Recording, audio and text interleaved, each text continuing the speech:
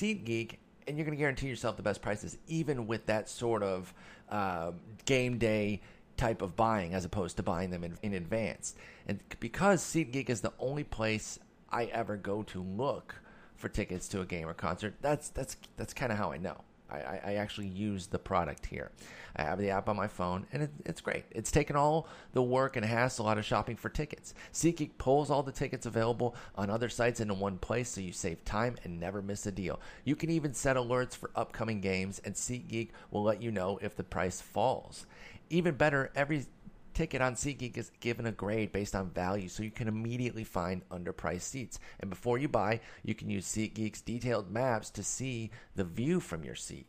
Best of all, SeatGeek is always honest and upfront about the price. Unlike StubHub, SeatGeek shows you the full ticket price from start to finish and never surprises you with huge fees at checkout. Now, our listeners will get a $20 rebate off their first SeatGeek purchase. All you have to do to get that $20 rebate is download the free SeatGeek app, go to the settings tab, and click add a promo code. Enter promo code SLEEPER, SLEEPER, and then SeatGeek will send you $20 after you made your first ticket purchase. Download the free SeatGeek app and enter promo code SLEEPER today.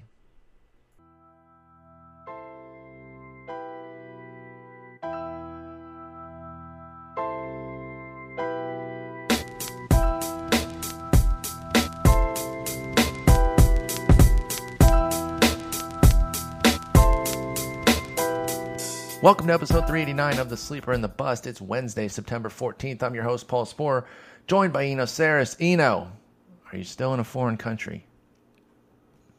Oh, what's funny is that I almost missed my flight coming back from Toronto because I just pretty much got there an hour ahead of time.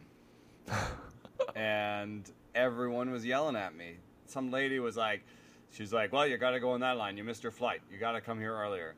And some other lady, I was like, well, is there anything we can do about it? She's like, well, next time come in with more time. Go over there. And I went to another person, and they said, that flight's been closed for 5-10 minutes.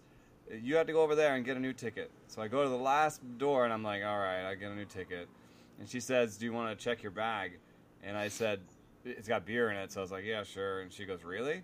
And I go, well, no, I mean, if you can get me on that flight, then then I won't check my bag. Yeah. And she's like, yeah. So she calls the people at the front. She calls the people on the plane, and they say, yeah, he just tell him to run.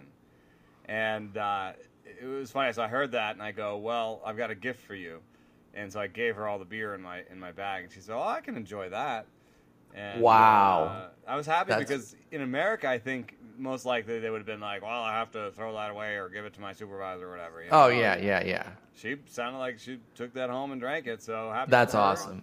She didn't take it home and drink it. She drank it for the rest of her shift. And then we don't want to know what happened with everyone else's tickets. I won't say what carrier then. Yeah. For the rest of that afternoon, if you flew out of TDOT or into... with that particular carrier, you might have been in some trouble there. A lot of double bookings. There were 9 people in seat 4F. It was, she was having a great time, but nobody else really was. Well, I'm glad you made it. Travel anxiety is a real thing for me in terms of just like always being worried that I'm going to be late. I've had one time where they were calling my name over the loudspeaker, and it was here. I was leaving to somewhere else. I think it's actually more embarrassing when you're getting called out in your own home city as opposed to, maybe when you're in the midst, at the end of your trip.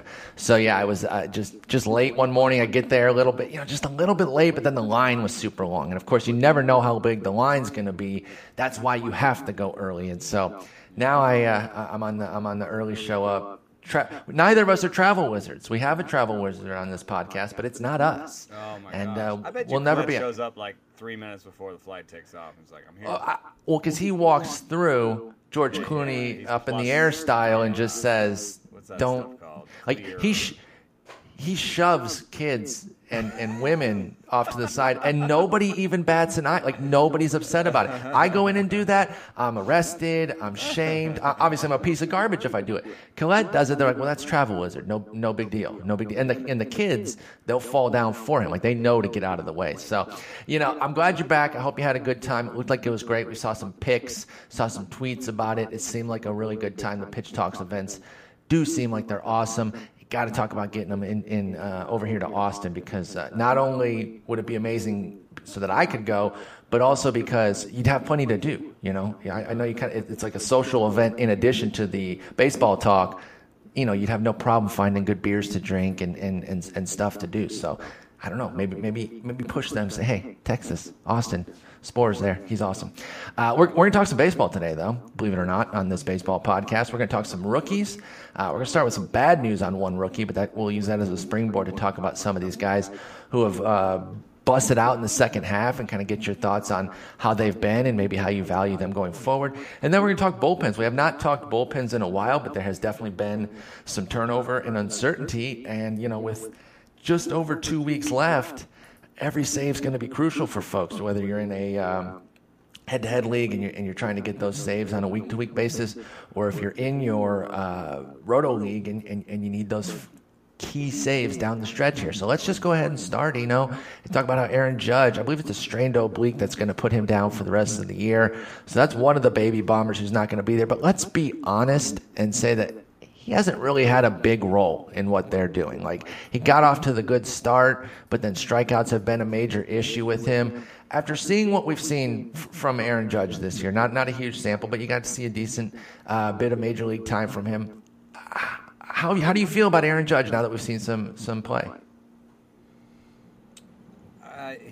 He's real large, and I think he's going to have a lot of holes in his swing, and I don't know that it's actually going to turn into, the raw power is going to turn into game power the way that his body suggests it will. I mean, I agree. He really only had one sort of superlative stretch, maybe two, but 219 ISO in AAA, 24 years old. We've been putting a lot of Kevin Moss on Gary Sanchez, but I see a little bit more in common with Kevin Moss when it comes to Aaron Judge. I mean, Kevin Moss came out of college, 3-4 year college guy, kind of whooped up on the minor leagues a little bit, and was never really that young for his levels. So. I'm much less excited about Judge than I am about his teammates. Most of the young teammates. There's probably a chance for some arbitrage here to get him super cheap. Trade someone I want to say like Rich Hill or somebody. Like trade someone your non-keeper starting pitcher, your non-keeper reliever, just to try and get him on your squad, but. I would probably give him something like, 5% chance of being like a really good player, which that's sort of what we need in fantasy, Exactly. We can't, really depending on league size, you basically need a high-quality player like a 105 OPS plus or WRC plus, unless it's coming with just a ton of bombs and maybe has like a low OBP that's bringing it down. That's not going to work. I feel like his size writes these potential checks that his skills are not going to be able to cash, right? Yeah. We see the size and there's all this projection put on him. And frankly, I just don't see it with Judge. I think he can be a solid player, but I don't think he's an upper echelon power threat. And that's why I get a little bit irked when I hear all the Stanton stuff, because their comparisons really stop at the massive size. That's really all they've got in common. And they both play baseball. Right, they both play baseball. I think he's really much more like a right-handed Jay Bruce. And I think that comparison runs all the way down to the defense. Like, I'm not sure that Judge is a really good defender, or even like a passable defender.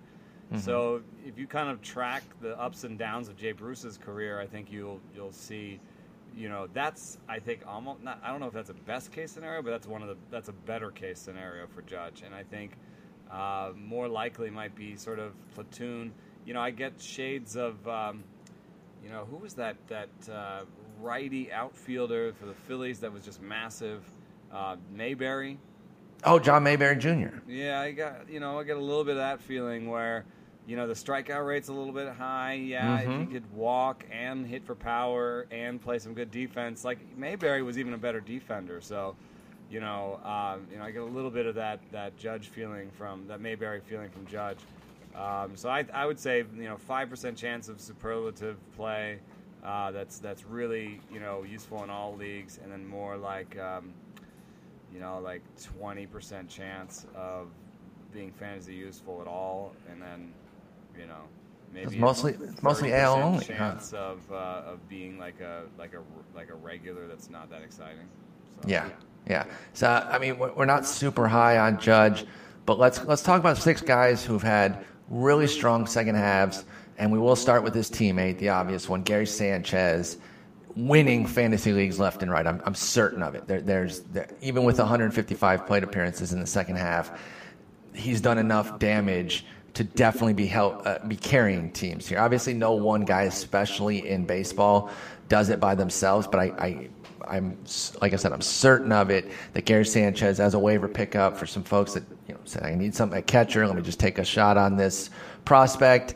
He is turning the tables for them and really bringing them into contention and helping them in their playoffs if it's head to head. For the second half, like I said, 155 plate appearances, 14 homers. 24 runs, 24 ribbies, 330 average, 406 OBP, 706 slug. He's been an absolute monster. Now, I think it was either you and I or Jason and myself talked about his outlook next year. We're looking at, top 5 catcher. But how overinflated do you think his value, Gary Sanchez's, will get based on this second half run when it comes to drafts next year? Because I'm a little bit worried about a Kyle Schwarber situation. And the Schwarber thing's an incomplete, right? Because he got hurt. And so I'm not, as somebody who was a anti-Schwarber where he was being drafted, in no way would I consider that a win. He played 2 games, for crying out loud. But I would say Miguel Sano might be another one. The only reason I use Schwarber is because he's a catcher as well. I could see some craziness with Sanchez where he's going in like the 4th round or something, and that seems too high for me. What do you think about Gary Sanchez? The power is probably a little bit overinflated, but as much as we talk about how nice Yankee Stadium is for lefty hitters, it's actually pretty good for righty hitters too. Absolutely. And I did this piece about streaming, and I actually looked at Stat Corner's park factors because they are. They're 1 year, I think, and ours on our side are 3 year. So the 3 year regressed is the better way to go in general because it moves slower and bigger sample and all that. But it is interesting, I think, to look at the 1 year park factors and see changes because especially since like Seattle changed their walls and San Diego changed some stuff, there's changes that these parks make every year. Mm-hmm. And, for example, Stat Corner has the Mariners playing park for home runs for lefties and righties as above average this year. So, wow. 109 for lefties and 105 for righties. So that's sort of an amazing thing right there. And it could be possible. I mean, they did change the walls there. And then, for Yankee Stadium, it has an amazing 140 for lefties, but a 129 for righties. And that 129... is still like a top 5 number. So, absolutely. That's Phillies Park is playing by Stat Corner a lot higher than what we have on Fangraphs too. So that was a fun little outcome, and I have a table on that piece that you can you look at Stat Corner versus Fangraphs on one sheet. Anyway, so that might help him a little bit, give him a little more power. And Zip's projections rest of the season is a 229 ISO. That's got to be high. Well, I can actually press this button. And going into season 194. So Zips has moved a little faster on that, giving him the league-wide home run boost. If the ball is juiced, Gary Sanchez is now hitting a juice ball, and he's hitting in a nice stadium for his power. So, I think it's a good idea to move past that 200, that lower than 200 ISO that people were projecting, and to talk about him as a 230, 240 guy, which is a real nice number. I mean, that's, again, Bruceian, but Trout has a 240. Is he good? Is Trout any? I mean, maybe we can deep dive into that because I'm not sure if he's any good. But well, Evan Longoria, was bad in the past, but he's been good this year. He has a 240 ISO. So and you can hit 30 home runs with that. So we're talking about a guy who can hit 30 home runs. Is a catcher, plays and has patience, and so he's going to have OBP probably. If this team plays like it's playing, there's going to be a lot of runs. So, I think he is, in the discussion for top 3, and that's even though I think there's regression coming. And on the other side, not to get too positive about him, But in terms of plate discipline, I see some growth ability, and I think it's not necessarily a Schwarber situation. I know he has that 12% swinging strike rate, but if you look at his zone contact percentage, it's actually above league average. And I was gonna mention that because I made that comparison, and then I look and I see Sanchez with a 23% strikeout rate, and that's I can handle that from a big time power hitter, whereas Schwarber was up near 30. I think he was 28, 29 last year, and that's a sharp difference there. That is a difference. And even if you're worried about that 12% swing strike rate, that's mostly coming on pitches outside the zone, where Sanchez's O contact is below league average, and he swings a little bit too much at pitches outside the zone. However, we know that players generally take more pitches as they age, and O swing goes down for a few years. So, I think a peak Gary Sanchez season might see him walk 10% of the time, strike out 20% of the time, maybe even 19 or 18 in a peak That'd year. That'd be nice. With like That'd a 250 really ISO nice. and 35 homers. I mean, that's the peak year. So I know he's hitting 331 now, and in a peak year I'd probably give him 290 or something. In 155 plate appearances, you wouldn't even call that. That's not a year. So. I'm reading the tea leaves here, and you're saying take him 3rd overall next year. No questions about it. Every league type. You heard it here first. Eno Sarris. He still has to adjust to the league, and we're talking about a 240 ISO and a 375 ISO, and he's got the BABIP's too high. And I mean, still rein it in and try to use the projections and maybe push the projections a little bit, but. Third catcher, yeah, sure. Yeah, no, I was 100% joking there. Is it? Let's see how far we can push this. What are the top 3 catchers next year? Posey, Lucroy, and Sanchez. I'm actually fine with him as top 3. Yeah. But even moving him up there, I don't want Schwarber. I was fine with Schwarber being the number 2 catcher, even though I was more Posey, Lucroy myself. I could hear the case for Schwarber being the second one. I just didn't like where he was being taken. So I'm not going to have an issue if somebody wants to put Sanchez number 3 behind Posey and Lucroy. I don't want to take him in the 5th round. Right, Maybe the 7th. I think is the earliest I can start to finagle that. It's a good play still, and that.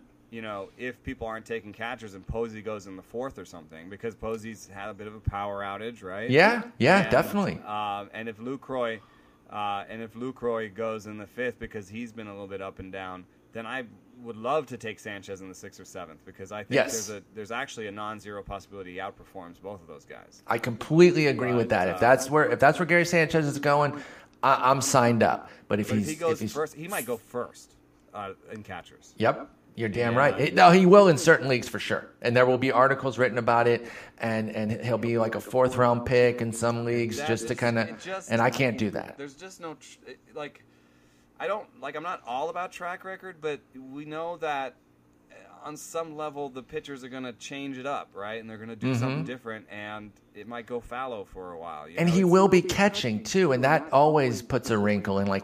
Even if you move away – see, that was one thing I did – like about Schwarber on the positive side was that he wasn't going to catch a lot, so that the playing time and the health piece were going to be better, theoretically speaking, of course. Right. When a crazy play happens in the outfield and snaps your leg, all bets are off. But yeah, I agree with you. There's going to be some reaching for Sanchez.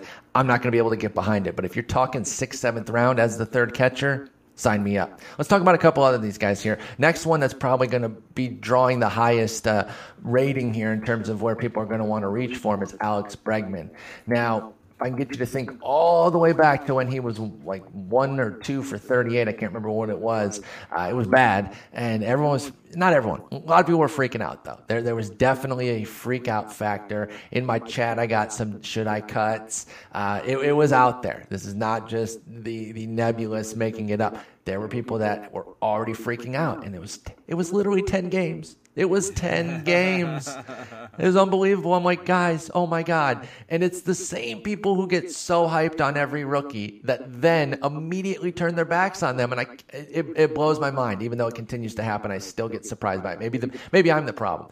But over his last 36 games, Alex Bregman has gone 310, 353, 581 for his triple slash with 8 homers, 32 ribs, chipped in 2 steals, and 30 runs. That's a full season pace of a 36 homer, 144 ribby, and 10 stolen base season.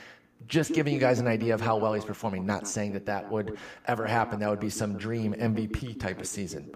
Bregman, 46 games, excuse me. What do you think?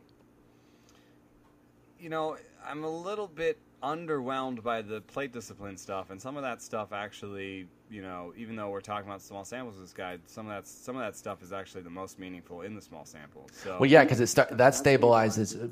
Can you review that? Like, when does not batting average? When does strikeouts and walk rates start to stabilize? Well, swing percentage, which is the sort of underlying stuff, starts around 100, 150 plate appearances. Okay, so he's well in that number. I forget exactly strikeout rate, but I think if I remember correctly, it's about a month or a month and a half or so, and 200 plate appearances represents about 2 months. So I think to some extent this is stabilized. That's not to say he can't get better next year. Obviously, his minor league track record suggests that he should make more contact. However, the stuff that's under the hood, I'm sort of like, well, he swings at an average rate. He doesn't reach a lot. That's good. But when he in the zone, he makes below average contact, which I think is really surprising. And I'm not sure how much that's going to get better. I mean, that's the sort of thing that should be the best, right? I mean, that's pitches inside the zone. That's the best look at how much you can make contact. And he's sort of below average there. So I'm sort of surprised by that because I figured he would. I mean, even Zips has him striking out 14% of the time going forward, like this year. Oh, wow. And that'd be a 10 percentage point cut from where he's been. He's been right at 24% this year for Bregman so far. And like you said, that is one of the things when we're talking in April and it's hard to make great judgments on things. What we really usually dig into is strikeout, swinging strike, and walk rates. And to your point, I think you pretty much nailed it. Strikeout rate per our glossary, strikeout rate starts to stabilize at 60 plate appearances, walk rate 120, and then it doesn't have swinging strike rate on here, but you mentioned that's about 100 as well. So yeah, he's within those, which tells us what we've seen has some legitimacy to it. Doesn't mean that it can't improve. What about ground ball, fly ball? That's like 150, right? Ground ball. Yep. Actually, 80.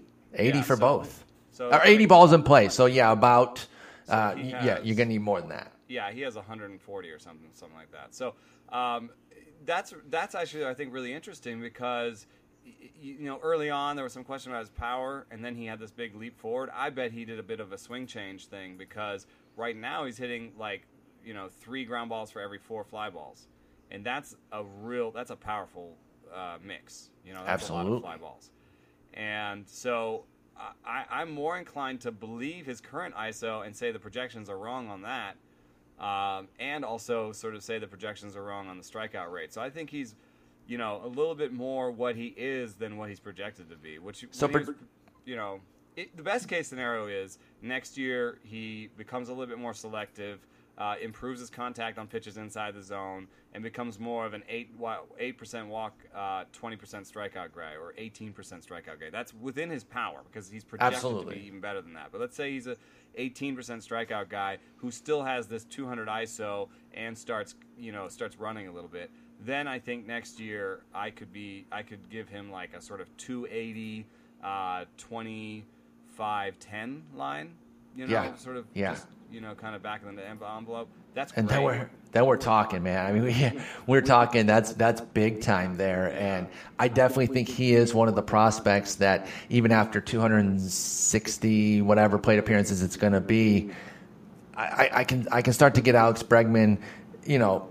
Again, I'm not going to be the highest. I'm never going to be the highest on these guys that only have a third of a season or a half of a season under their belts, but he's definitely one that I could move on a little bit more. And if we are talking single-digit rounds for sure, which I assume we will be with Bregman, whether I like it or not, I'm in. I keep hearing the Dustin Pedroia comparison. When I watch him play, I totally get it. Like just the kind of way he plays and carries himself, I totally get that. And you might not remember it now because he's kind of in this decline phase, but Dustin Pedroia won an MVP, and I think he's popped 20 homers at least once. Now, Bregman might actually have a little bit more punch sustained throughout his career than Pedroia did. At least bigger, Yeah. And then on top of that, like, I think the defensive numbers, like the worst small sample stuff. And I think a guy who used to be a shortstop is going to be a plus third baseman. Maybe he's had to learn third base a little bit on the fly.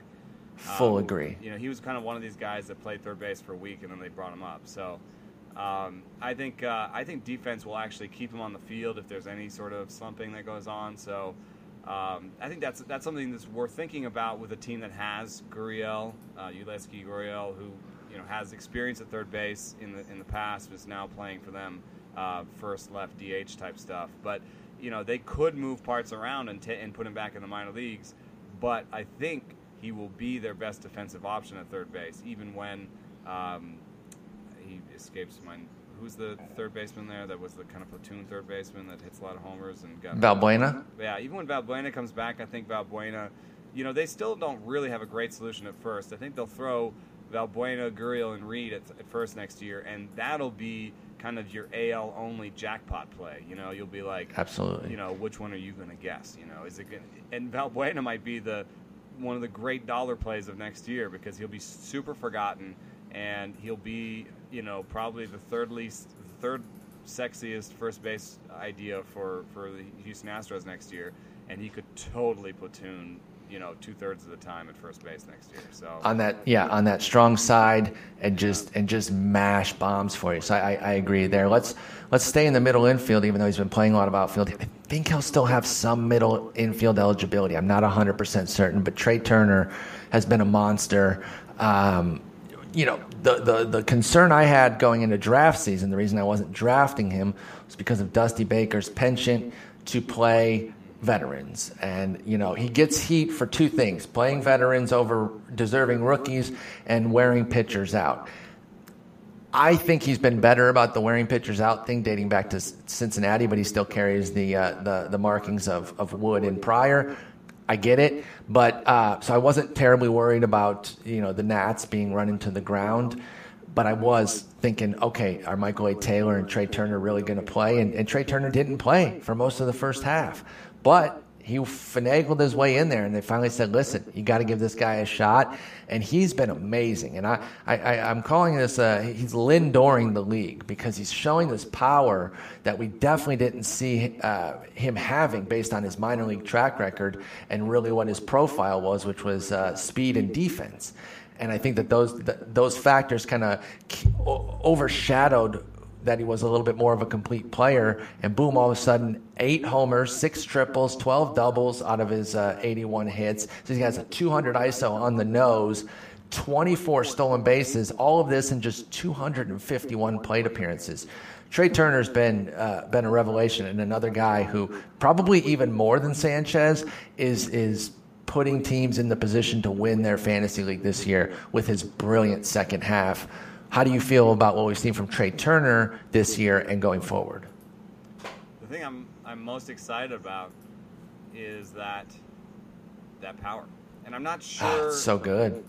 I think it's really important, and not necessarily that he keeps it at 200 or that ISO up that high, or that I believe in that number. It's just that he doesn't have zero. Exactly. He's not going to be a .080 or a .100 guy, and there's definitely a chance that he could have been that. I mean, 2015 for the Nationals in AAA, he had a 117 ISO. Could have easily been a Ben Revere type, where these guys, where you're lucky to get 2 homers, right, but you still have to get him for all the steals. He could have easily been that. It's also important from that's kind of a fantasy aspect of categories, but it also is important because he hits the ball hard. He's only spent 2 weeks below average in terms of exit velocity, so he hits the ball hard, and that's going to mean higher BABIPs, which is important because he doesn't have a great walk rate. So higher BABIPs, better batting average, making the best of what might be an average strikeout rate. There was a chance. I mean, you look up and down, you say, oh wait, walk 5% of the time, strikeout 20% of the time, no power. The Nationals don't like him at short. I mean, there were plenty of reasons not to like him.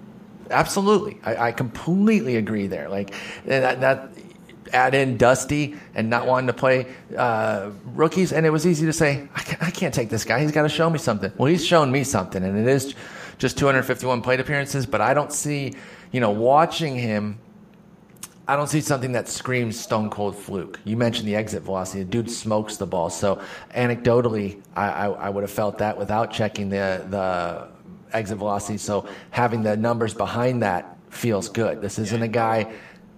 Go ahead. I'm sorry. No, yeah, I like that. And then there's no pop-ups, more grounders than fly balls, speed. So, plus BABIP should be in his future. And, that means good batting average, maybe not as high in OBP as you'd like, but, Dusty Baker at the helm, he's not going to take him out of that top spot. He's going to let that guy run at the top of the order. 20 games at second base, he's going to be Boom. He's going to be a top 2-3 second baseman next year. You can't. Altuve is never going to be dethroned until he is. What about versus your boy, Odor? That's a guy that you helped promote this year. They're kind of similar in that Odor has this, no walks too, right? And he's kind of toolsy, like Trey's toolsy with the legs. Odor is toolsy with the power, and but I think there's a little bit more risk with Odor because there's no stolen. Wait, are there stolen bases? Not really. I even had him in my AL labor squad, but a couple other teams. But yeah, I don't think there's much. 13, How many? 13. Oh, pardon me. My bad, Rugden. Oh God, if he hears me say that I didn't think he had stolen, he's gonna punch me right in the face. My glasses are gonna go flying further than Bautista's did. I'm screwed, man. Sad. But the thing is. For his major league career, 23 stolen bases, 20 caught stealing. So I think in a normal year, you'd project him for, 5 to 6 stolen bases. I was going to say 8 at the high end. Yeah, they're not really going to let him run if he keeps doing that. And then a crazy walk to strikeout ratio, 2.9% walks, 21% strikeouts. So, it's funny that he has 31 homers and 112 WRC plus. It's like. He's a little bit less than some of his parts. Also, the defensive numbers on him for his career, so we're talking 3 years now, are not great. So, I'm not saying that they're going to move him off second, but I think there's a little bit more under the hood where you say, I don't know about that. Turner, he's a great defender in center. And I know he doesn't have the walks, but he has power and speed and a great defender. He clicks more boxes, I think, what do you think? Like a projection for Turner next year would be, I don't know, just to try and rein it in a little bit. 280, 10 to 12 homers and 35 to 40 stolen bases. I was gonna say 13-40. Yeah, I was gonna say 13 and 40 with the homers and stolen bases. So 50 homers plus 53 stolen bases plus a great average. And if he's at the top of that lineup, they're not going to, we're not projecting the Nationals to be bad, so that could be a boatload of runs as well. Yeah, Odor should be in the middle of the other one, but Odor has also been sent down. Turner could have that in his future. I guess. That's a good point too. Like, one thing we have to remember when we're talking about all these rookies that are excelling right now. Rookie growth is not, no player growth is linear, and they could all, take the big step back where they either, underperform while they stay in the majors or actually get that send down, like you said with Odor, and doesn't necessarily mean anything's wrong. That's just kind of the way baseball goes, it is nice to remember, not nice, but useful to remember that Odor had to get sent down, kind of get his act together, came back up, dominated the rest of that year, has had a good year this year. Also, and so, we just be careful. Look at how stacked the position is. It may not be the best place. The problem is a lot of steals, right? Because, it's hard to find steals. Mm-hmm. So that would be a reason to reach for him more than his position. Turner. Because Turner is part of second base. It's stacked this year. What if you put him in outfield? Altuve, is gonna get 25, 30. Dozier might hit 45 home runs. Daniel Murphy, the great batting average, might hit 30 home runs. Ian Kinsler, 26 and 14 right now. Cano has 33 home runs. Rendon, I I looked away. I looked back. He has 18 homers, 12 stolen bases. Yep. Like I said, and Segura, I backed off Segura. Like I was not interested at all. I was not interested early in the season when he got going. He's been great. Jose Ramirez is 10th on ESPN's player rater at second base. Robinson Cano, DJ LeMahieu is still going to be in Colorado most likely. I mean, maybe you move Trey Turner out to the outfield and make him your OF2 or 3. Yeah, especially in a 5 outfield league, he might be more. I'm actually in tout right now. I'm playing Turner in the outfield because I ended up with Javier Baez, off of my bench, and I thought, yeah. So there you go. I mean, that's where that flexibility comes in because you're right. Second base is stacked, and you might not feel like you need the 4th. I mean, Altuve is number 1 for me.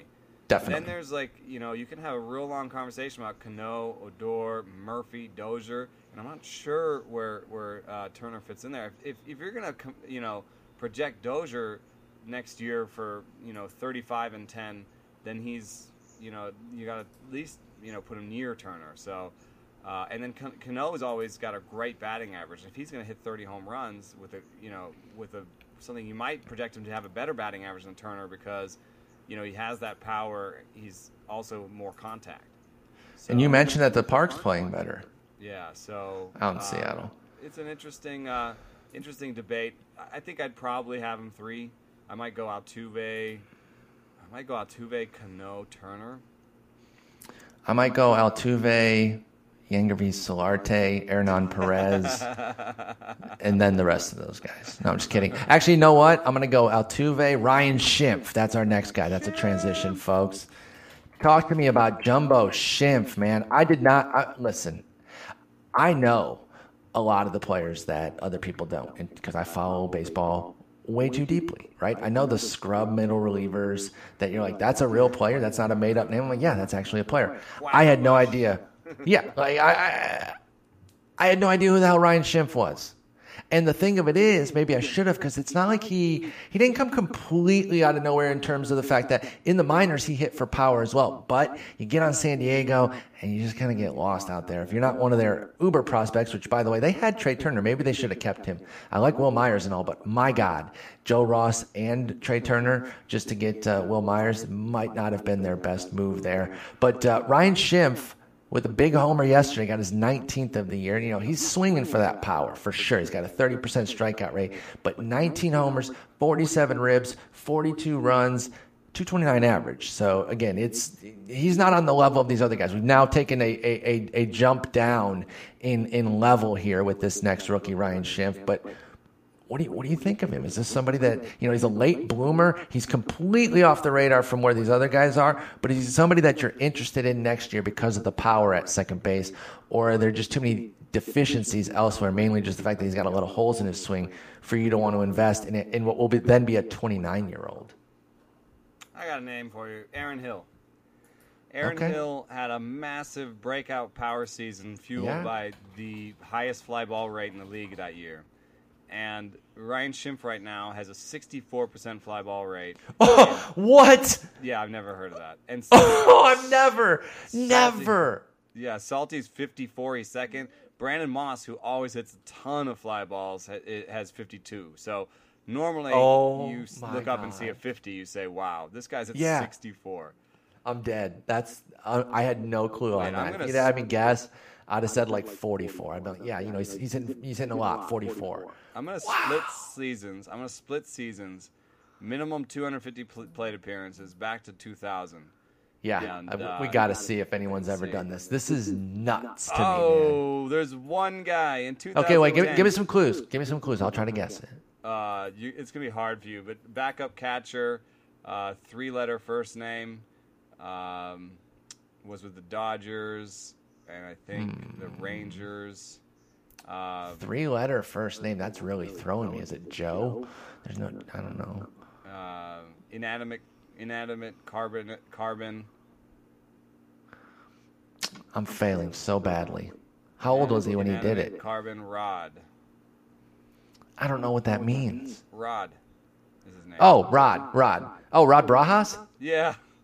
Nice, dude. Yeah. Just smashing fly balls left and right. Actually, Rod's on there like a ton.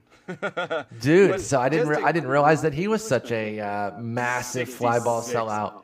But 3 seasons since 2000, 3 seasons of over 60, and Rod Barajas owns 2 and Ryan the other. And then let me just name the guys that you'll see here. So Rod Barajas a bunch, Schimpf, Marcus Thames, flame out. Jason Lane didn't work out. Late career Frank Thomas, Athletics career Frank Thomas. Also, actually Frank Thomas 2002. So. Best case scenario, he's Frank Thomas. Does he look like Frank Thomas? Shelly I Duncan. like that you keep that in the realm. Hey guys, we're just saying there's a small chance. Frank Thomas. He could. Shelly Duncan is a little bit more likely. Yes. Chris Young.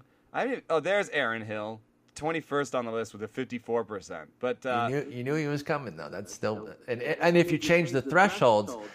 Aaron Hill probably jumps up to the top because you had to move it down to 250 to get Schimpf in there. Yeah, some of these guys go away. Like Rod probably goes away a lot because he was, backup catchers don't.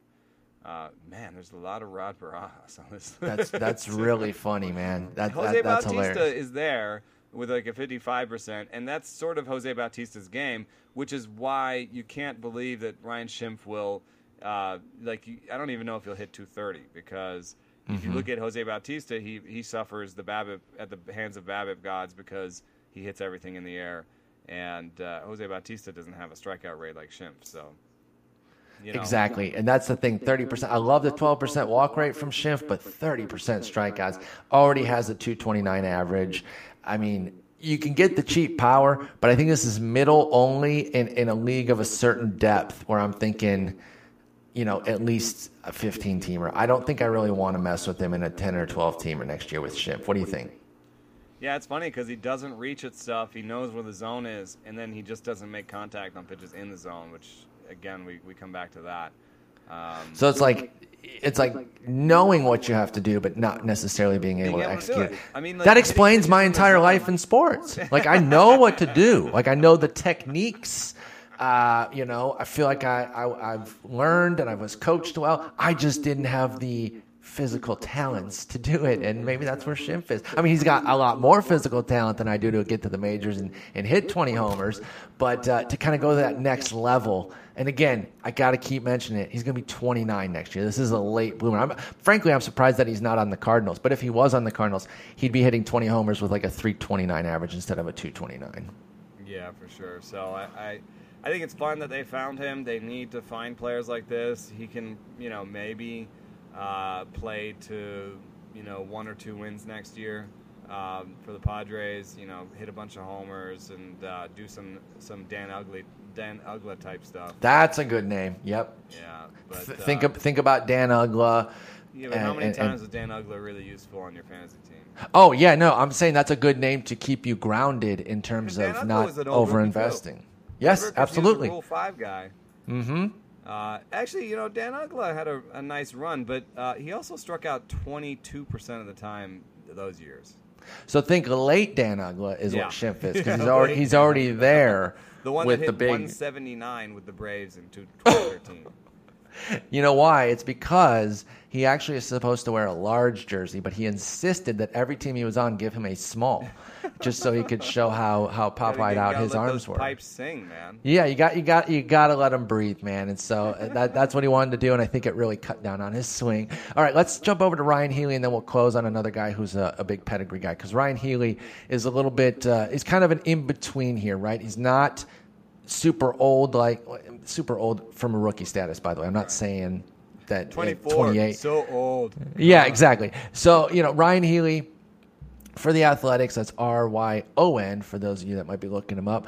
9 homers, 22 ribbies, 25 ribbies, 22 runs, and 206 plate appearances with a 297, 332, 503 triple slash. The batting average is something that's really surprised me. When I did see that he was coming up, I'm not completely blown away by the power. I thought that was something that he could show, hit some bombs, but I didn't necessarily think 297. You're out there in the Bay Area. What can you tell us about Ryan Healy that we might not know? I'm totally into him. I did a piece on him recently where I talked to him about a swing plane, and he was basically a line drive gap to gap guy that didn't have much power, and then he retooled where he loaded his hands and he retooled his swing plane so that he wasn't chopping down on the ball, and he had a more level swing plane that kind of ended high and allowed for more power. And that's where he kind of burst out, onto the scene and ended up at the Futures game and all that. So I think I believe it. I love that combination, because if you're a gap-to-gap, sort of contact guy, that says high batting average. Then you add in the sort of powerful swing. It's basically what Bregman did. I mean, it's not on the same level in terms of what scouts think, but if you talk about the basic underlying structures there, it's basically what Bregman did. Bregman was kind of like a contact guy who added some power and hit more fly balls. Healy doesn't hit as many fly balls as Bregman, but in the end, that might be better for his batting average. And what I really like when I watch him is that he can pull to the left center gap for power. That's his power alley. But he pushes doubles into right center, and it's not along the line. Late swings. It's powerful up the middle, off to the right. It's decisive, where he waited on a pitch that he could drive the other way. You're saying, as opposed to a pitch on the outside half and kind of went with it. And everything he told me about the way he swings and what he thinks about lines up with the numbers that are now, and the projection systems are reaching back to 2015 when he had a different swing. So I am taking the over on all those power numbers. I think I'll take the over on the batting average too, in that sort of Trey Turner way, where if you hit the ball hard, you get better results on your batted balls. So I think Healy, I love him. I think he's really a great acquisition. I know that his exit velocities are middling, and so he's not going to be a power hitter. But for next year, instead of projecting him for 10 homers, like the 137 ISO, that's like 10 to 12 homers, right? Mm-hmm. And so Steamer likes him as like a 260 hitter with 10 to 12 homers. That's like definitively deep league. And so maybe that's how you have to draft him. But he could be the kind of player that actually turns in a 280, 18 to 22 type season, And it's always sneaky out there in Oakland too, right? You're not going to pay a premium here, even from the biggest believers. Home runs, man. You can hit for power there. Yeah, if you've got power, that's a great point, right? By the way, we talked about Brandon Moss earlier. Yeah. Danny Valencia's hit out there. Chris Davis has shown that it doesn't necessarily matter. It can stifle power, like the pitchers can manipulate it, to play that foul territory and play that park. But if you've got power, like legit power, you can still play out in Oakland and get your bombs. So I totally agree there. So I would, I'd call him more of a 275, 280, 22 home run guy, which is okay. There's going to be more than the projections say. It's not quite sexy enough. If I look over at the player list at third base, it's not really like a 10-team guy. I mean, third base, you got Bryant, Donaldson, Arenado. Yeah, he'd have to play his way into that, I think. Machado, if you don't play him at short. VR is a third baseman, I think, as well as a shortstop. Mm-hmm. Kyle Seager. I mean, these guys are all hitting 30 home runs. I haven't even finished the 30 home run guys. Adrian Beltre has 30 home runs. Todd Frazier is like 10th, and he has 36 home runs and 11 stolen bases. So then you got Jake Lamb coming through. So it's a little bit. It's still kind of deep league, but maybe corner infield. Everyone sort of looks for that old first baseman type for corner infield, and you could maybe jump in there and get a healthy young Ryan Healy that has a little bit more upside than your Travis Shaw or Mark Reynolds or whoever the the kind of older corner infield seems like the thing that people wait on. Yep. It's like one of the last things people take. Maybe you can still wait and get Healy. Yeah, like that. Like that's still a wait pick. Is if you get Healy instead of just taking the kind of steady. Now he'll go higher than he did this year, but like Mike Napoli is in the realm of what you're talking about. Someone just says, I'll take Napoli. I take Healy over Napoli because Napoli's had some wild swings in his career. He really has. And he's at the point of his career where the next wild swing, might take him out of the league. Trouble. Yep, absolutely. I think that's fair. Let's finish up on this rookie talk with David Dahl. Again, back to the pedigree guys here.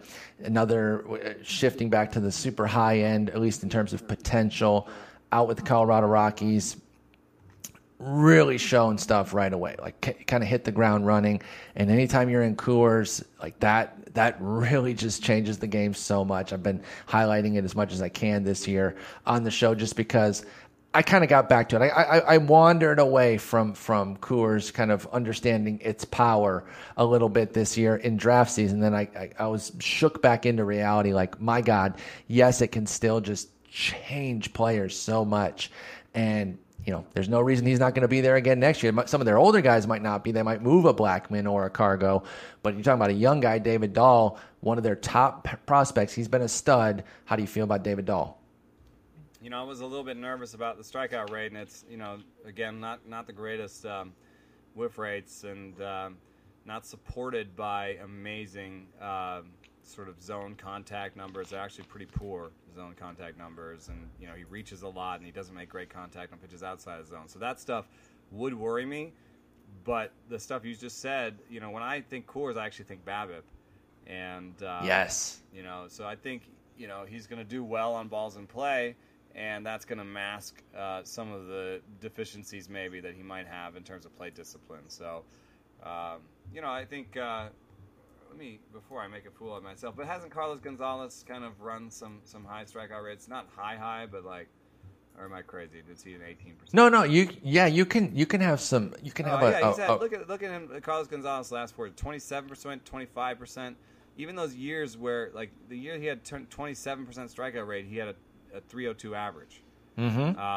And the year he had 24, that I guess he might have been, that was a hurt year, but he's been like running 300 batting averages with some of those strikeout rates worse than average. So I think that's going to be good for Dahl.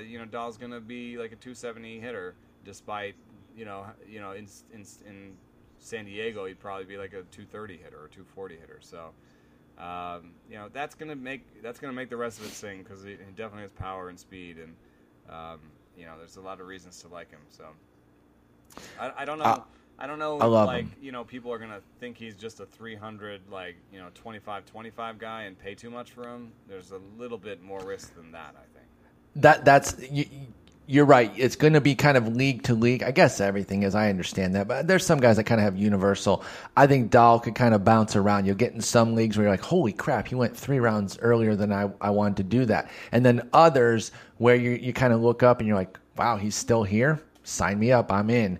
I think he's going to be kind of one of those guys where David Dahl, you can't really get in on his ADP, even more so than most guys, just because it will. It's an average, but he's going to be kind of on each end of the spectrum, draft to draft. So keep that in mind with David Dahl. Let's talk some bullpens here, and just for the sake of an easy transition, I'm going to shift the list on you a little bit and actually talk about David Dahl's team, the Rockies, and their bullpen. Because guess who's back? Your boy, our boy. I've adopted him. He's your boy, but I'm in. I signed the adoption papers. I'm in on Adam Ottavino as well. Back in the role. We kind of knew it was going to happen when he was coming back. It wasn't a tough call. I'm not trying to back pat us too hard, but we said he was on his way back. He's going to get that job. It's a matter of when, not if. He's got it.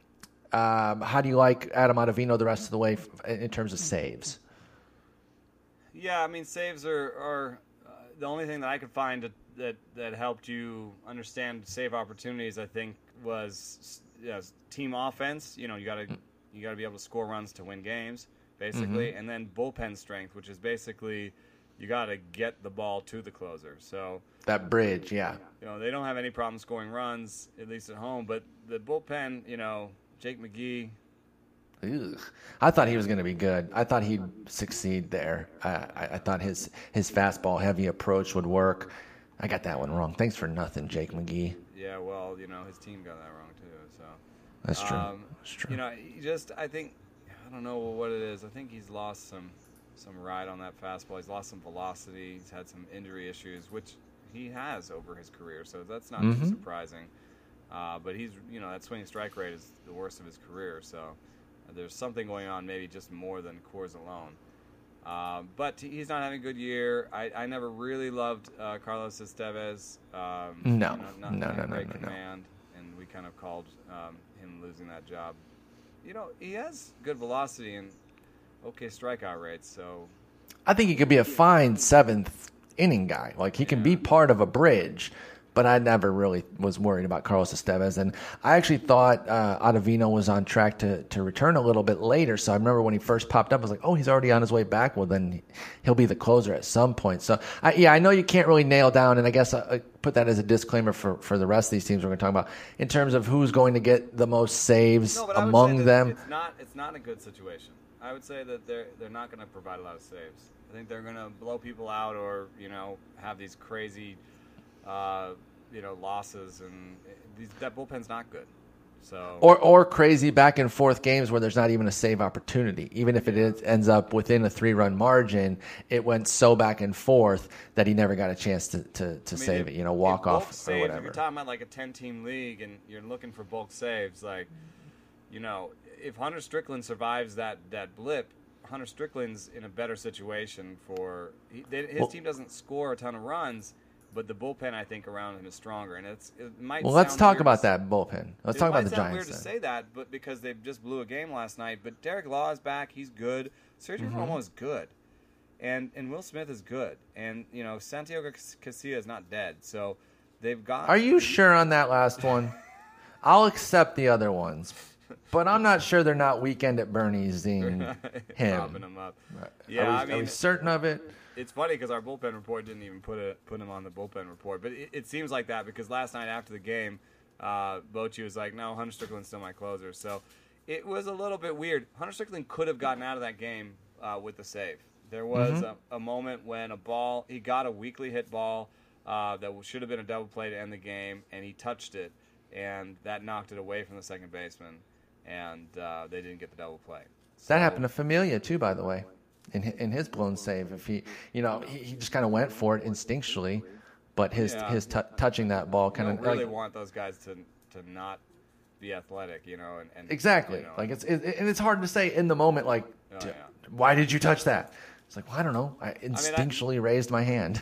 I think with the fact that Hunter Strickland just blew a save, maybe I keep Ottavino, but it's getting closer and closer, and if Hunter Strickland nails down his next save opportunity, there may be like 3 more saves from Ottavino, and Strickland might have like 6 or 7. So, and then if you're talking about rates and ERAs in that amount of innings, then that's kind of silly. So, how are you handling the co-closers in Cleveland, Cody Allen and Andrew Miller? It's actually, it's listed as co-closers on websites that kind of do like the straight closer news, and I'll give a hat tip to ESPN. I checked theirs against our bullpen report just to kind of see where the two sides are, and they listed as co-closer. So I think Allen has more saves. They're using Andrew Miller as more of a fireman, which I love from a baseball aspect, but it's pretty nauseating from a fantasy aspect. How do you see the Cleveland bullpen the rest of the way? Yeah, Miller has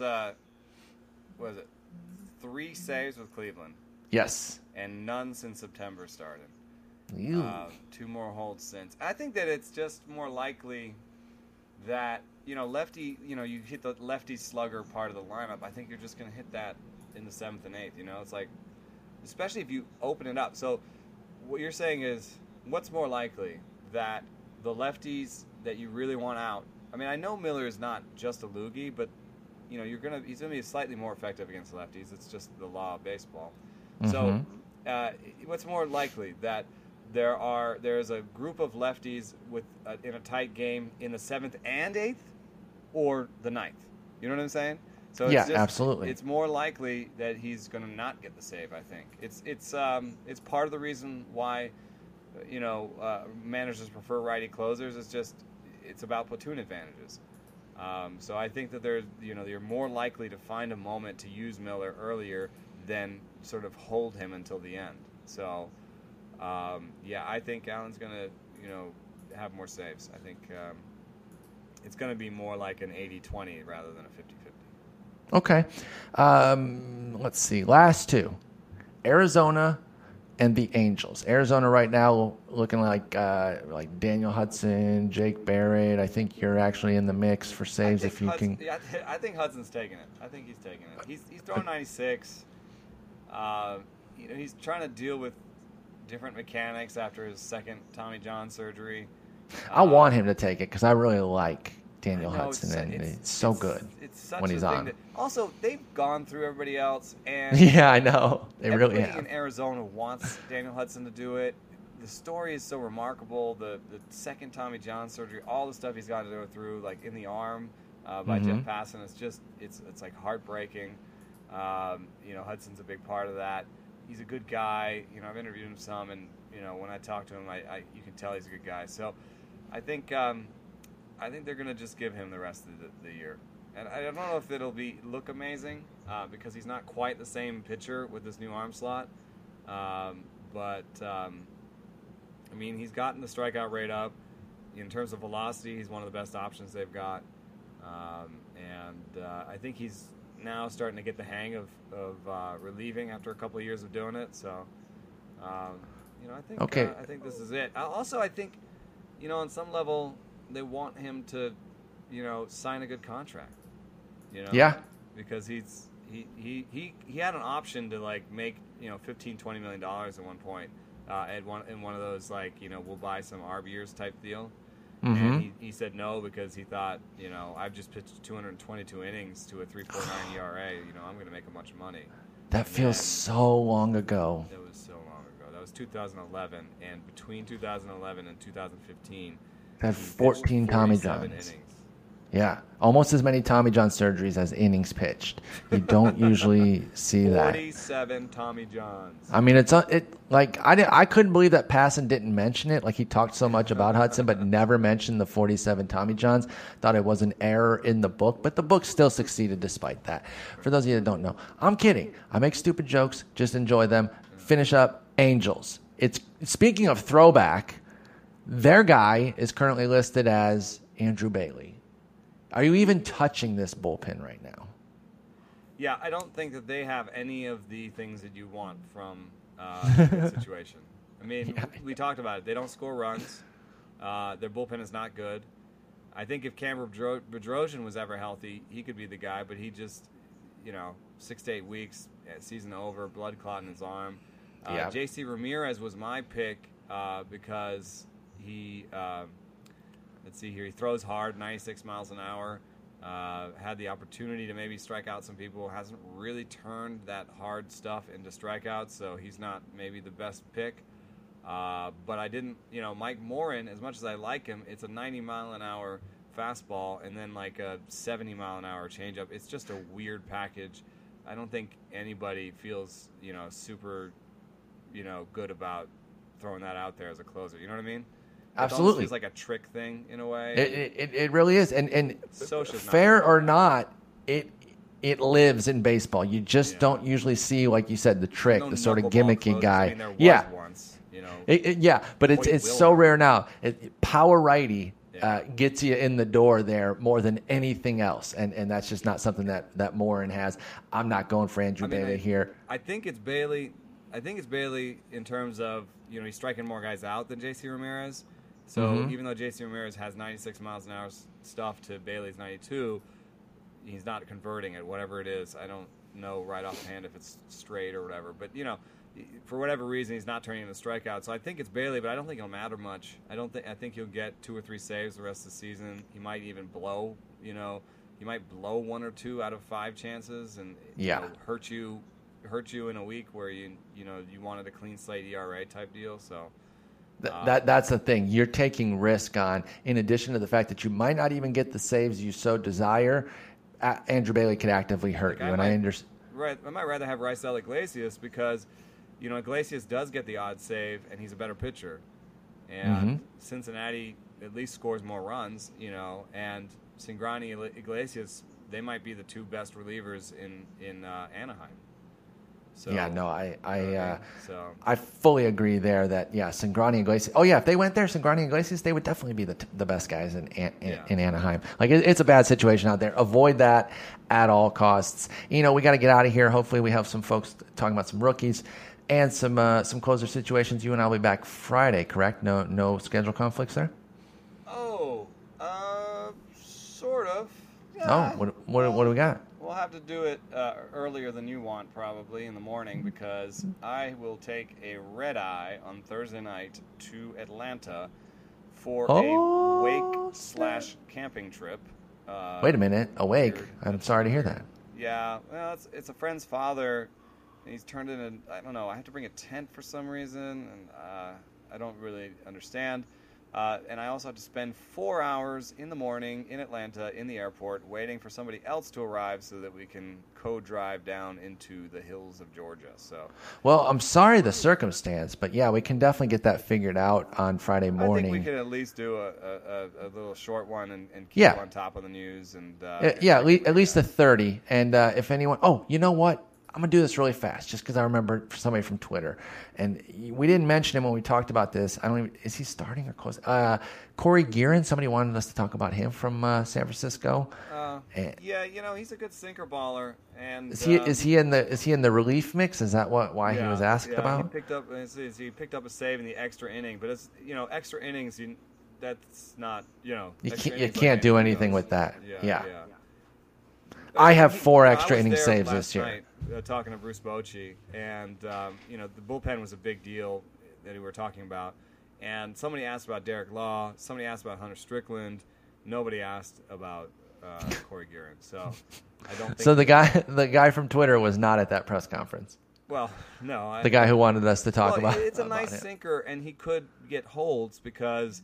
It's a really nice sinker, and I'm not sure he deserves his ERA so much. So, it's actually kind of weird. Oh, it's a strand rate thing. But anyway, okay. I think 57% ground balls is nice. 56 for his career, and really nice sinker. Actually gets 10% whiffs too. So he's a good pitcher. I don't think that it's a little bit too many balls in play for a closer. And 91. I think when you got Derek Law and Hunter Strickland pumping hundreds around you, it's a little tough to stand out as with a 91 mile-an-hour sinker. So Corey Guerin's a bridge guy. Okay, fair enough. We'll talk Friday morning. And until then, take care.